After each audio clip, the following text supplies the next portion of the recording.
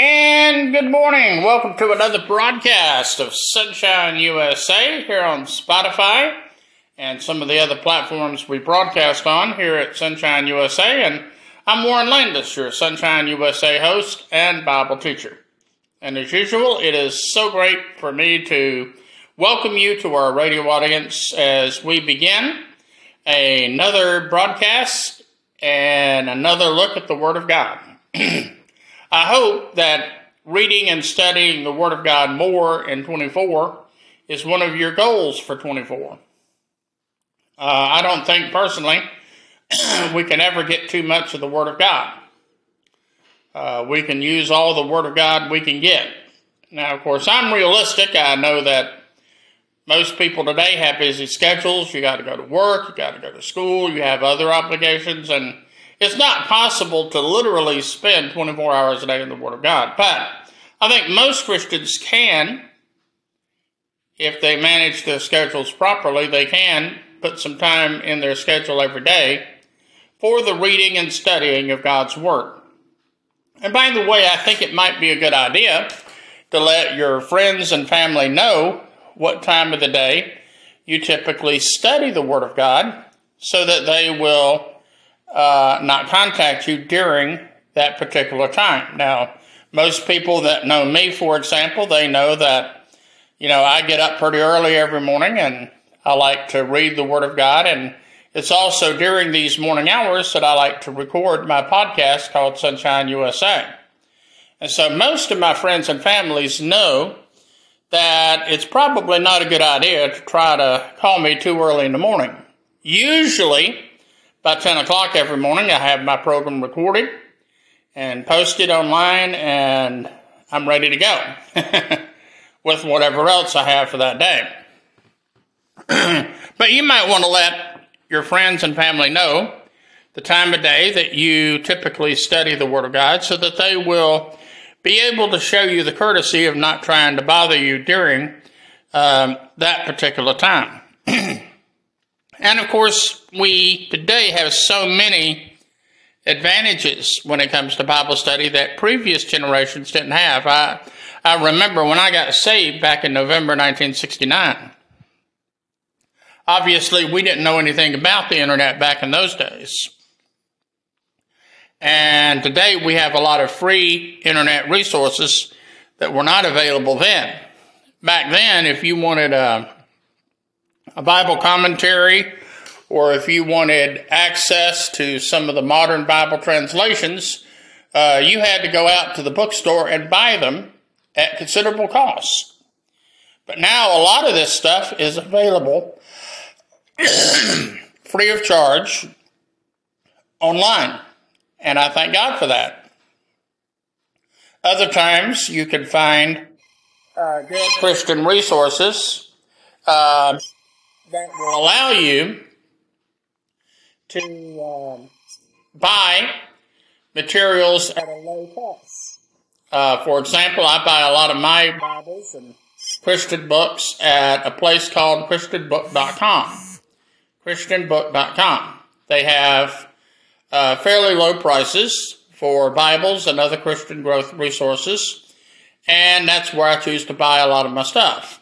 You also have Lifeway. Lifeway is another online bookseller that a lot of Christians buy stuff from. And sometimes you have various independent Christian bookstores across America. Tabernacle Baptist Church here in Greenville, South Carolina, has their own Christian bookstore, and it's a pretty good one at that. There's another Christian bookstore, I think it's called Crossway, I'm not sure, over in Easley, South Carolina. And they have pretty good materials. And I'm sure that in your neck of the woods, whatever state you live in, whatever country you live in, you know where you could go and buy good Christian materials. And I would suggest that you set aside money in your budget for these materials if you can, because it will actually help you grow in your knowledge of the Word of God. Now, today we're going to be in 1 Corinthians chapter 7, starting with verse 1. 1 Corinthians chapter 7, starting with verse 1. Now, I've given this chapter a very interesting title. In fact, if you saw this episode promoted on the internet, it was titled Women, Sex, and Marriage. Women, Sex, and Marriage. These are some of the topics that Paul deals with in this particular chapter. I might also add he deals with singleness, those who choose for whatever reason not to marry. So there's some very good and interesting stuff here in chapter 7. Now Paul says in 1 Corinthians chapter 7 and verse 1, he says, "Now concerning the things whereof you wrote unto me." Now this indicates that not only did Paul write to the churches where he had ministered in the past, but apparently individual Christians wrote letters to Paul asking him various questions. That's one of the things I encourage my listeners to do here on Sunshine USA. I always encourage you, if you have a question, to simply give me a call or give me an email, and I'll be glad to correspond. Now, by the way, I do have a new phone number that you can use if you want to call in a question. I would recommend that you wait till after the broadcast, though. But a phone number you could call if you want to ask me a Bible study question. Or, by the way, if you have prayer requests or you just need somebody to talk to, my new phone number is 864-608-2102. That's 864-608-2102. Now, I don't know too many TV and radio preachers out there that give away their own personal phone numbers, but I do it because this is an interactive personal ministry. I'm not just someone who preaches and teaches to the whole wide world, but I like to minister to individual Christians in whatever way I can. But Paul makes it a point to answer questions that have been put to him. He said, "It is good for a man not to touch a woman." It is good for a man not to touch a woman. Now, this is where he generally hints at what he's going to be talking about during this entire chapter. He's going to be talking about women. And as you will see, as we get further into this chapter, he also deals with sex and marriage, divorce, remarriage, and even being single. So he has a lot to say in this one particular chapter.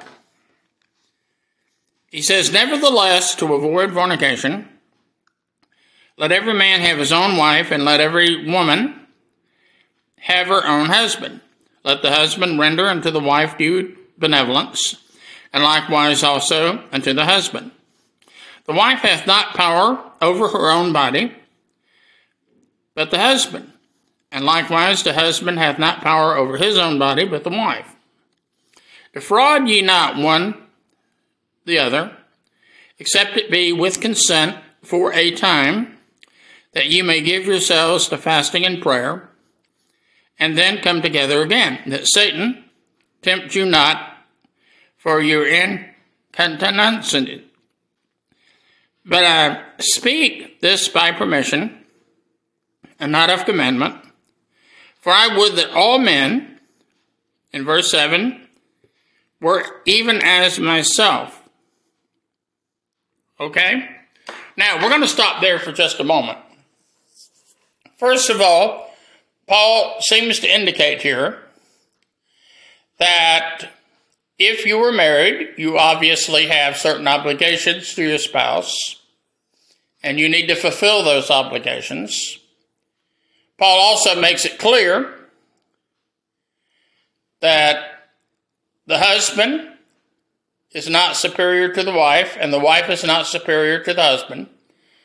There is equality here. And so that's one of the things that Paul is making perfectly clear. Now, notice that Paul says here, "I wish that all men could be as myself." Now that brings up the very interesting question, was Paul ever married? Was Paul ever married? And I can tell you that Bible scholars have had a lot of debate on this subject, and you'll be amazed at some of the answers they come up with. Some theorized that Paul had to have been married at one time because, after all, at one time, he was a member of the Sanhedrin, which was a Jewish Supreme Court, in which case marriage would have been a prerequisite. Some theorized that Paul was perhaps married earlier in his life, maybe back in the days when he was a Pharisee, but maybe his wife died in childbirth, and following that death, he chose not to remarry. That could be the case. I take a position that other Bible scholars take, and that was that Paul was never married. I'm not sure that Paul was ever married, either as a Pharisee or as an apostle to the Gentiles now. I have to believe that if Paul had ever been married, this is something he would have been talking about in his writings. But, it's interesting, in all 13 or 14 books that Paul wrote in the New Testament, not one single time does he talk about his wife or a previous spouse. And, I don't know too many preachers today that don't spend at least some time talking about their wife in the pulpit. Somehow the wife becomes part of the pastor's sermon at least once in a while. But I personally take the position Paul was never married, and that furthermore, Paul never had any physical kids. Now, I know he refers to Timothy as his son in the faith, but having said that,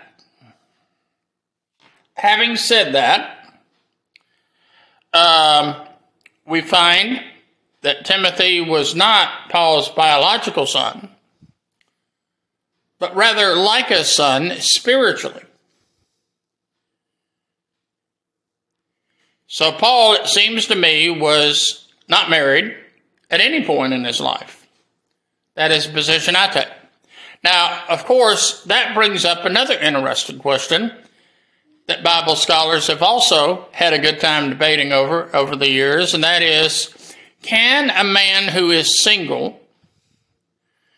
young Christian man who is single be, say, pastor of a church, for example? Can they be a deacon?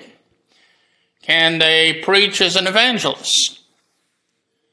Can they be ordained into the gospel ministry? Now, I'll tell you what my own personal opinion is, and you need to spend some time praying and searching the scriptures for yourself and come up with your own conclusion. But my conclusion is that one does not have to be married in order to be in the ministry. I have seen too many ministers rush into marriage simply to fulfill what they see as a prerequisite for ministry. They take the position, well, if I don't ever get married, I'm never going to be able to be pastor of a church. Now, unfortunately, because of the way most search committees operate, if you're a young minister and you're not married, your chances of getting called to any church as a pastor are not very good. I can tell you that much right now from experience. I remember one time I was in Alabama, and a search committee was looking at me, and they looked at my resume, and they seemed to be pretty interested in my resume until they noticed one thing. I was single. I was not married. And once they realized I was not married, they were no longer interested in me being their pastor. In fact, one of the men on that committee went on to tell me, he said, well, preacher, you don't understand. We think that if you're not married, all you could preach about is heaven. I looked at him and I said, well, sir, are you trying to tell me something about your marriage?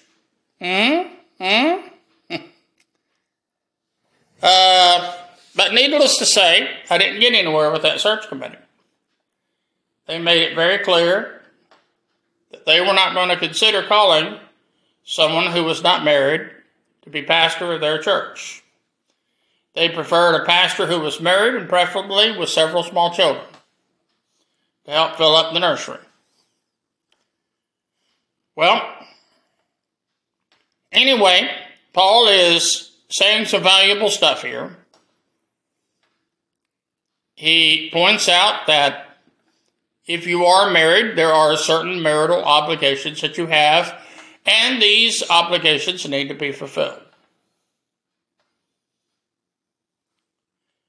Now, by the way, Paul also realized, and he'll say more about this a little bit later on in this chapter, but he realized that if you were not married, you had, in one sense of the word, an advantage over those who were not married. Because if you were not married, you had freedom to do things that you probably would not be able to do if you were married. So there's a certain advantage that comes with being single.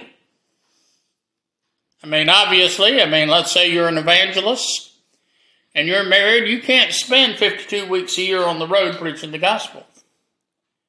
You've got to spend some time at home with the wife and kids. Amen? But now, if you're not married, you could spend 52 weeks a year, if need be, on the road preaching the gospel. Of course, now, even then, I wouldn't recommend that, because I think every man needs a certain amount of rest.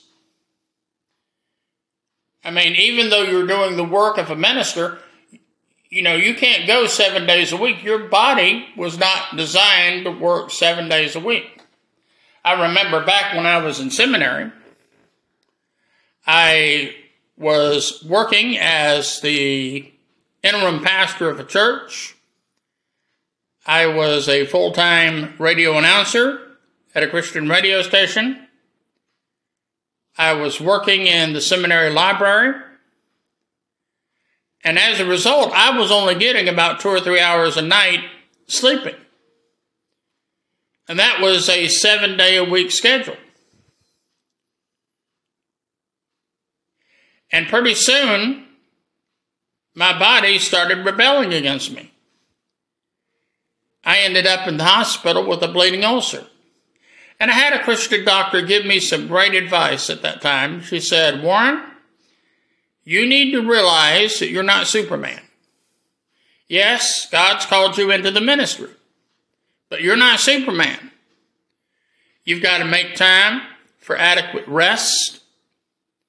You've got to take time to eat a balanced diet." And of course, I've already indicated on past programs that I have health problems today due to the fact that I did not always have a balanced diet. I'm trying very hard nowadays to eat a better diet, but even so, it's not easy. I can tell you that much right now. And back when I was working at a Christian radio station, it was very hard, because I was putting in so many hours at the Christian radio station, I didn't have time to go to the grocery store or the restaurant. And so I either ate nothing at all, or I filled myself up on junk food and fast food. And over time, that started taking a toll on my body. And like I say, I ended up in the hospital with a bleeding ulcer. God expects us, and I think I indicated this on the last broadcast, God expects you and I to take care of these bodies that the Lord has given us. Amen. Okay, now, let's go on.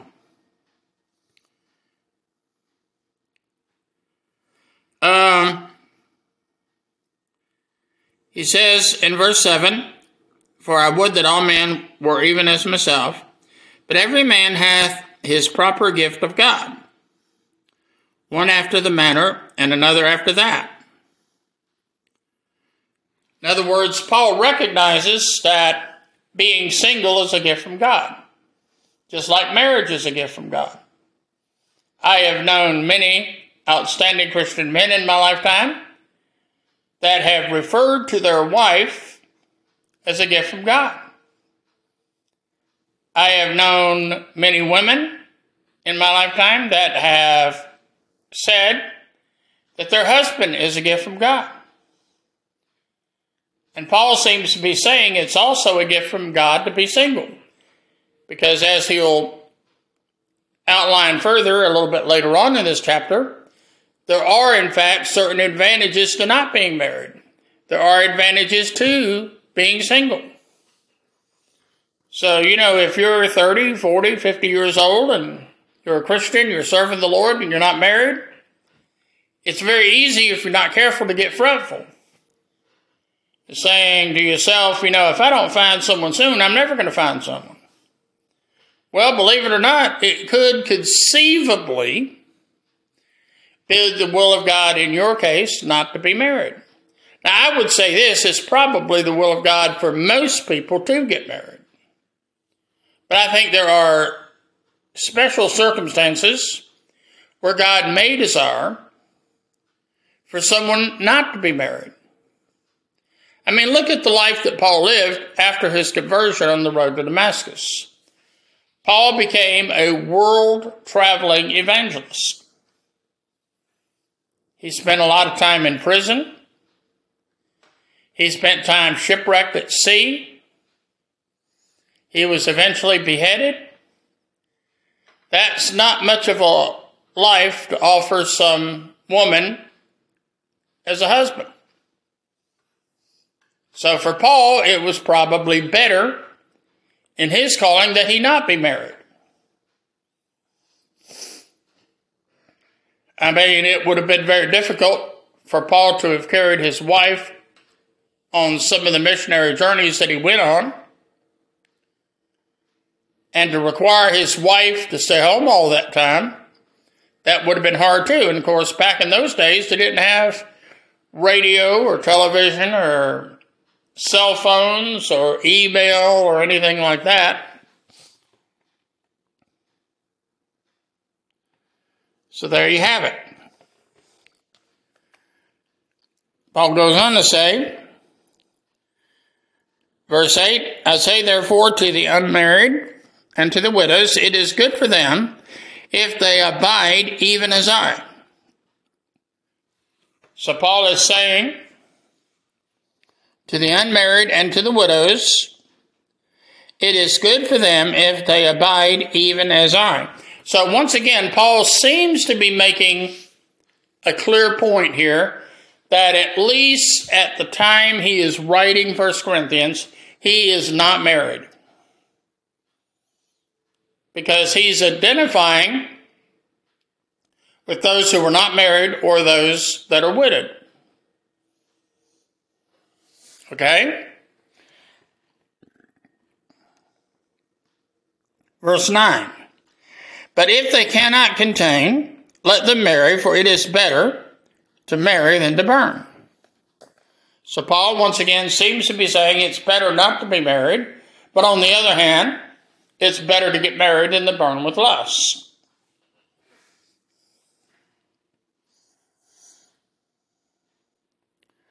Verse 10, and unto the married.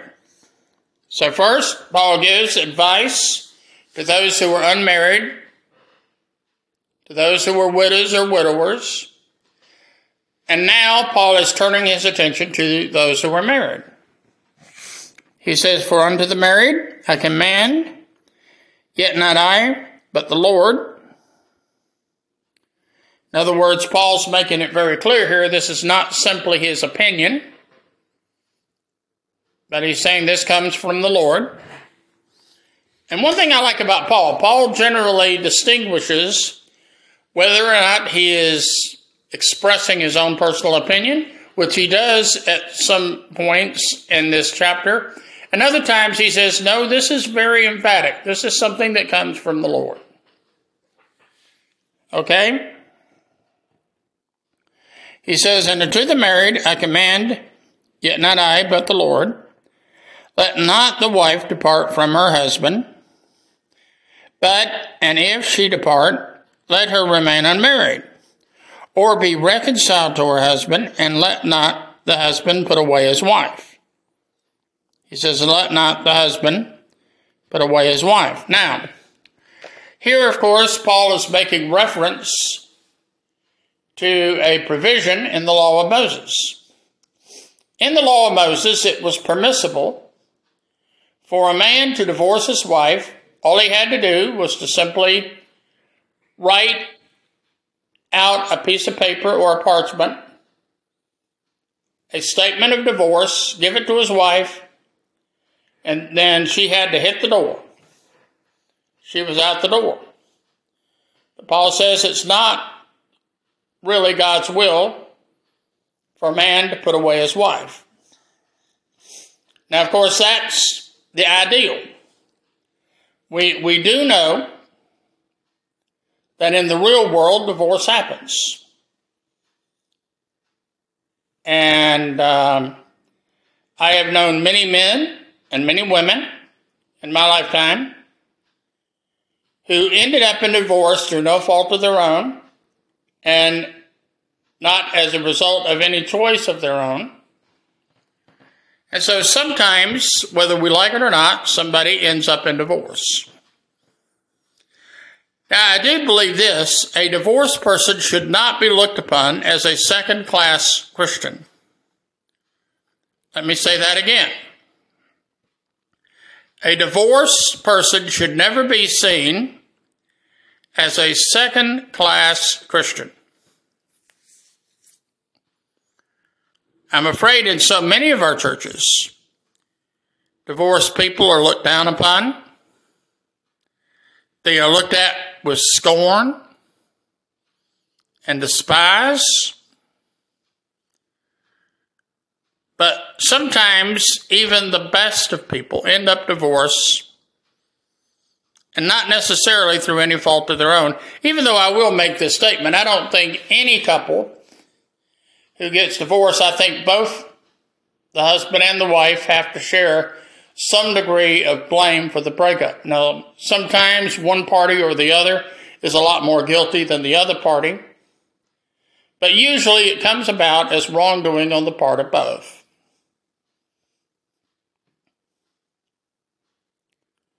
Sometimes, like I say, even in the best of situations, divorce happens.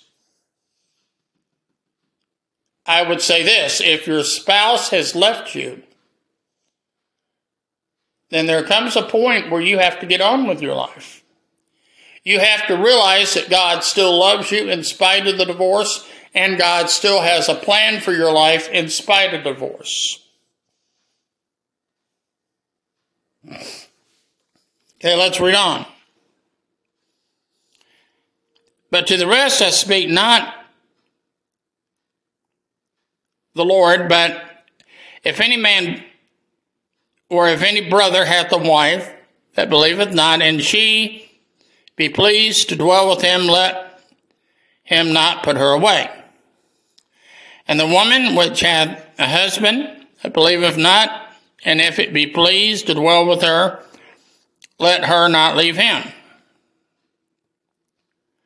For the unbelieving husband is sanctified by the wife, and the unbelieving wife is sanctified by the husband. Else were your children unclean, but now you are holy. But if the unbelieving depart, let him depart. A brother or sister is not under bondage in such cases, but God hath called us to peace. Now, Paul is saying that if you have an unbelieving spouse, and by the way, I will say this: if you are a Christian, and especially if you're a Christian teenager listening to this broadcast, I would give you this advice: never get married to someone who is not a Christian. In fact, I would take it a step further than that.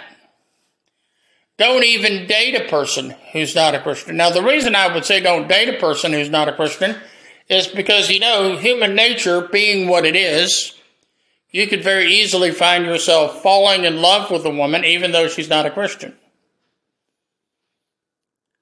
And then the next thing you know, you're married to someone who's not a Christian. And you're going to be in for all kinds of heartache, because I tell you, a unbelieving spouse and a Christian spouse are going to have nothing but difficulty. There's going to be a lot of heartache, a lot of tragedy, a lot of suffering.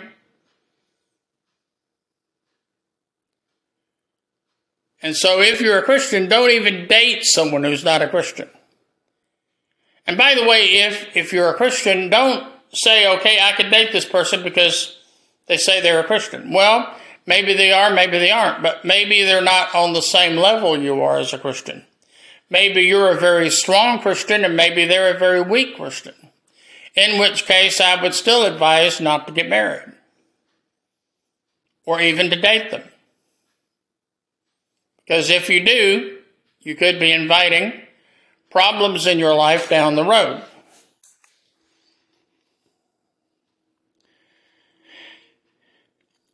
Chapter 7, verse 16. For what knowest thou, O wife, whether thou wilt save thy husband? Or how knowest thou, O man, whether thou shalt save thy wife? But as God hath distributed to every man, as the Lord hath called everyone, so let him walk, and so ordain I in all the churches. That's in verse 17. In other words, Paul is indicating, if you do find yourself as a Christian married to one who is not a Christian, by staying with them and respecting them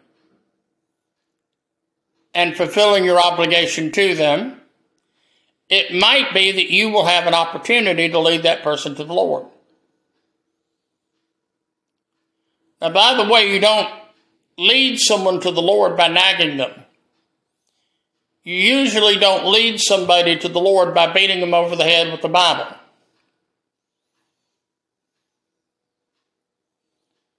A lot of times, witnessing to someone takes time. It requires patience.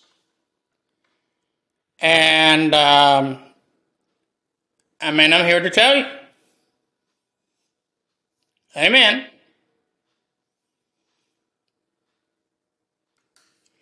Now, Paul goes on to the subject of circumcision. Now, one of the things that the Jewish community was required to do back in those days, when a Jewish child was born, it had to be circumcised on the 8th day. In fact, we know that Mary and Joseph did this with Jesus. They saw to it that on the 8th day, Jesus was circumcised. Paul, however, realized that it was not good to require Gentile converts to be circumcised. Now, I can imagine there was a lot of joy among the Gentiles knowing that, according to Paul, they didn't have to be circumcised. I am told, I don't know, because I'm one of these guys that was circumcised at birth, and I'm glad that my parents did that, because I understand if this is done later in life, for the man at least, this can be a very painful experience. And I'm glad that my parents chose to spare me that pain. Amen. But Paul made it very clear that he was not going to require Gentiles to be circumcised. Verse 18, is any man circumcised? Let him not become uncircumcised. Is any man uncircumcision? In uncircumcision, let him not be circumcised. Circumcision is nothing, and uncircumcision is nothing, but the keeping of the commandments of God. Now let every man abide in the same calling wherein he was called. Art thou called, being a servant? Care not for it. But if thou mayest be free, use it rather, for he that is called in the Lord, being a servant, is the Lord's free man. Likewise also he that is called, being free, is Christ's servant. You are bought with a price. Be not ye the servants of men. Brethren, let every man, wherein he is called, therein abide with God. So, Paul is indicating here something about the liberty that we have in Christ. And ultimately, we're not subject to the authority of men, we're subject to Christ and his leadership, his lordship. Now, by the way, I understand a lot of people spend a lot of time debating about lordship salvation. Here's the important point. We're not saved by works. We're saved by God's grace through faith. Works has absolutely nothing to do with it. However, once we are saved, works does enter into it. Paul indicated in his teachings that one of these days, we as Christians will have to give an account before God for our stewardship, for our works. Now, as Christians, we don't work to obtain salvation because that's free by grace through faith. But if we are a Christian, we should desire to conform to the will of God in our lives. We should grant the Lord Jesus Christ total lordship over our life. He has that right.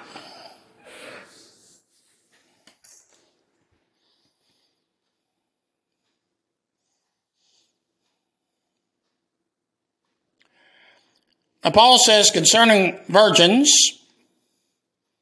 in chapter 25, I have no commandment of the Lord, yet I give my judgment as one that hath obtained mercy in the Lord to be faithful. Once again here, Paul is saying, I have something to say here. He says, no, this is not a command of the Lord. This is my opinion. And that's one of the things I like about Paul. Paul distinguishes between that which is thus saith the Lord, and that which is his own opinion. Okay?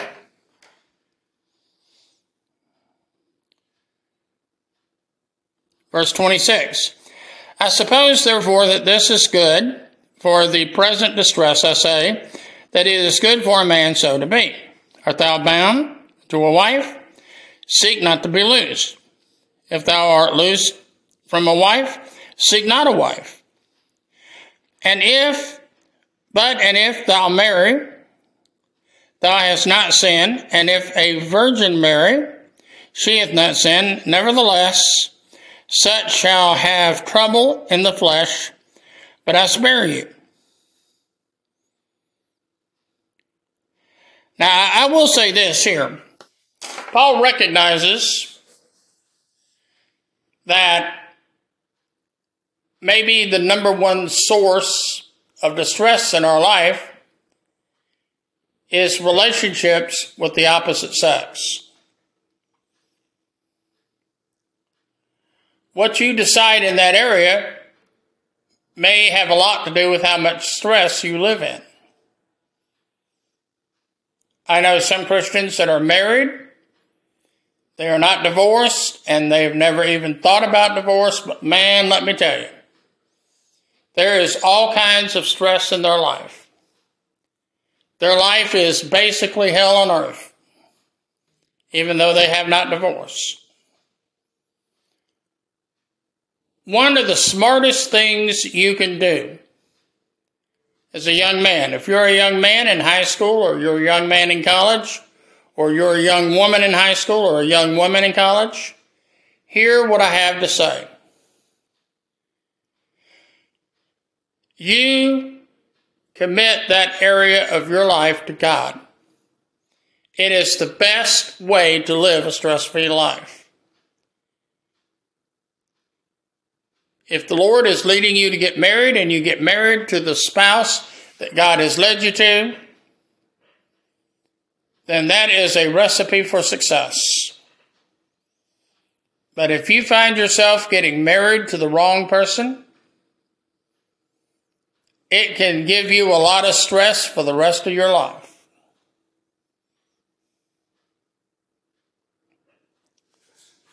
So there you have it.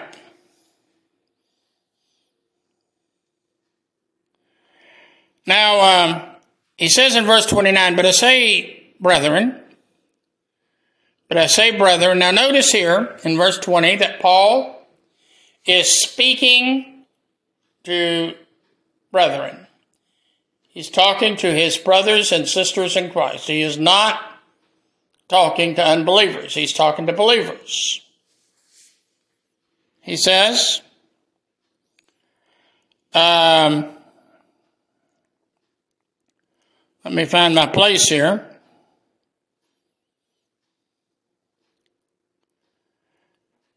But he says in verse 29, But this I say, brethren. I said verse 20 a while ago. It's actually verse 29. Time is short, it remaineth, that both they that have wives as though they had none, and they weep as though they were not, and they rejoice as though they rejoice not, that buy as though they were possessed not. For they that use this world as not abusing it, for the fashion of this world passeth away. But I would have you without carefulness. He that is unmarried careth for the things that belong to the Lord, how it may please the Lord. That's in verse 32. Now this is where Paul talks more specifically about the advantages that someone has if they're single as opposed to being married. They have time to take care of the things of the Lord. For example, let's say you're a pastor of a church, and all of a sudden you feel the lead of the Lord to accept the pastorate in another state, in another city. You don't have the freedom of just packing up your bags and leaving. You have to talk to your wife. You have to try to find out what her opinion is and listen to her. She may have some good reasons why she doesn't want to go to another state, or she may have some reasons why you should go to another state. But your wife has a say in the matter. Whereas if you're not married, you don't have to confer with your wife. You could do whatever the Lord leads. He says,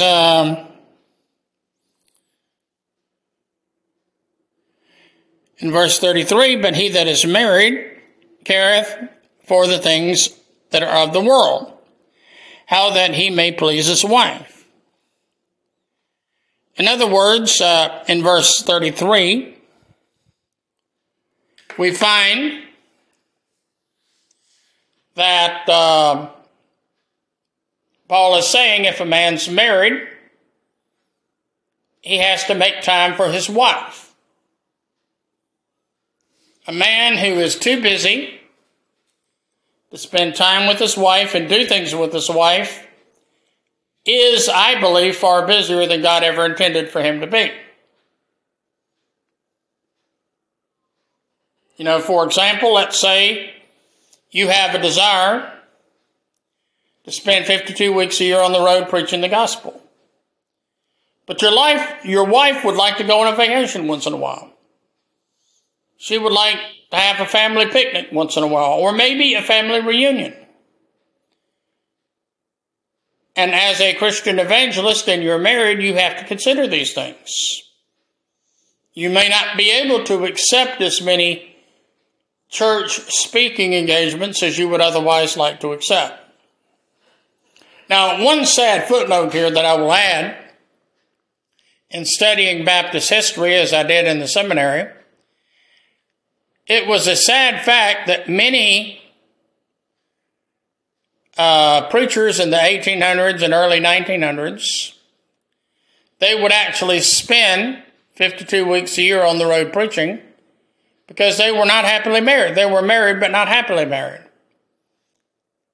And the way they saw it, being on the road every week preaching the gospel, it was how they stayed out of an unhappy situation. Very sad, but very true.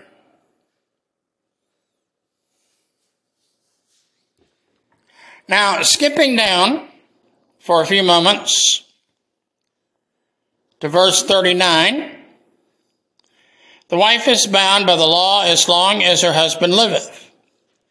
But if her husband be dead, she is at liberty to be married to whom she will, only in the Lord. But she is happier if she so abide after my judgment, and I think also I have the Spirit of God. In other words, a spouse is married to their spouse as long as their spouse is alive. Now, based on this teaching, it would seem to indicate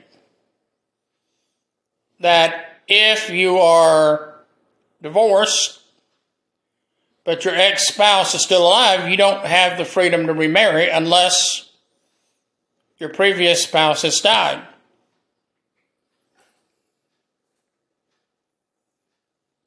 I think what Paul is trying to indicate here is the fact that divorce is never the first will of God. Now, as I've already indicated in this broadcast today, sometimes it happens. Sometimes, in spite of your best efforts to keep the marriage together, the marriage ends up in divorce. And unfortunately, in those situations, there's really not much you can do about it. There's really not a lot you can do about it. Except realize that you're not a second-class Christian, and that if you're divorced, God still loves you in spite of the divorce. And if you're divorced and remarried, God still loves you too. You're not a second-class Christian. And get on with your life and just determine that from this day forward, I'm going to live for the Lord. I'm going to live for the Lord. And that basically brings us to an end of 1 Corinthians chapter number 7. Now, we've had to hurry through some of this. Obviously, as you can see, there's a lot in 1 Corinthians chapter 7. And I hope that this chapter answers some of the questions that you may have. And if not, you're free to contact me. My phone number is 864-608-2102. 864-608-2102. I would love to hear from you. If you have a Bible study question, if you have a prayer request, a praise report, I would love to hear from you. And if you just need somebody to talk to, I would love to do that as well. Like I say, I don't know too many radio and TV preachers nowadays that are giving away their own personal telephone number. I also have 2 email addresses if you want to contact me that way. One is warrenlandis@yahoo.com. The other one is warrenlandis@gmail.com. And if you want to contact me by snail mail, you can do that too.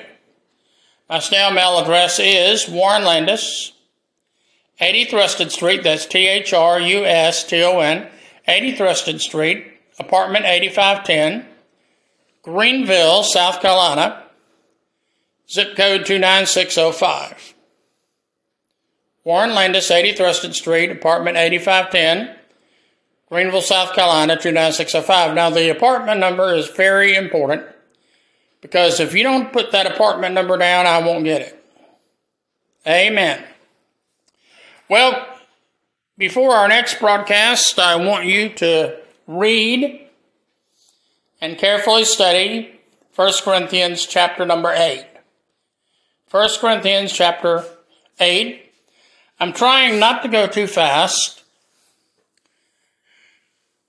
and I'm also trying not to go too slow. But I do want us to make a serious commitment every day this year to Bible study.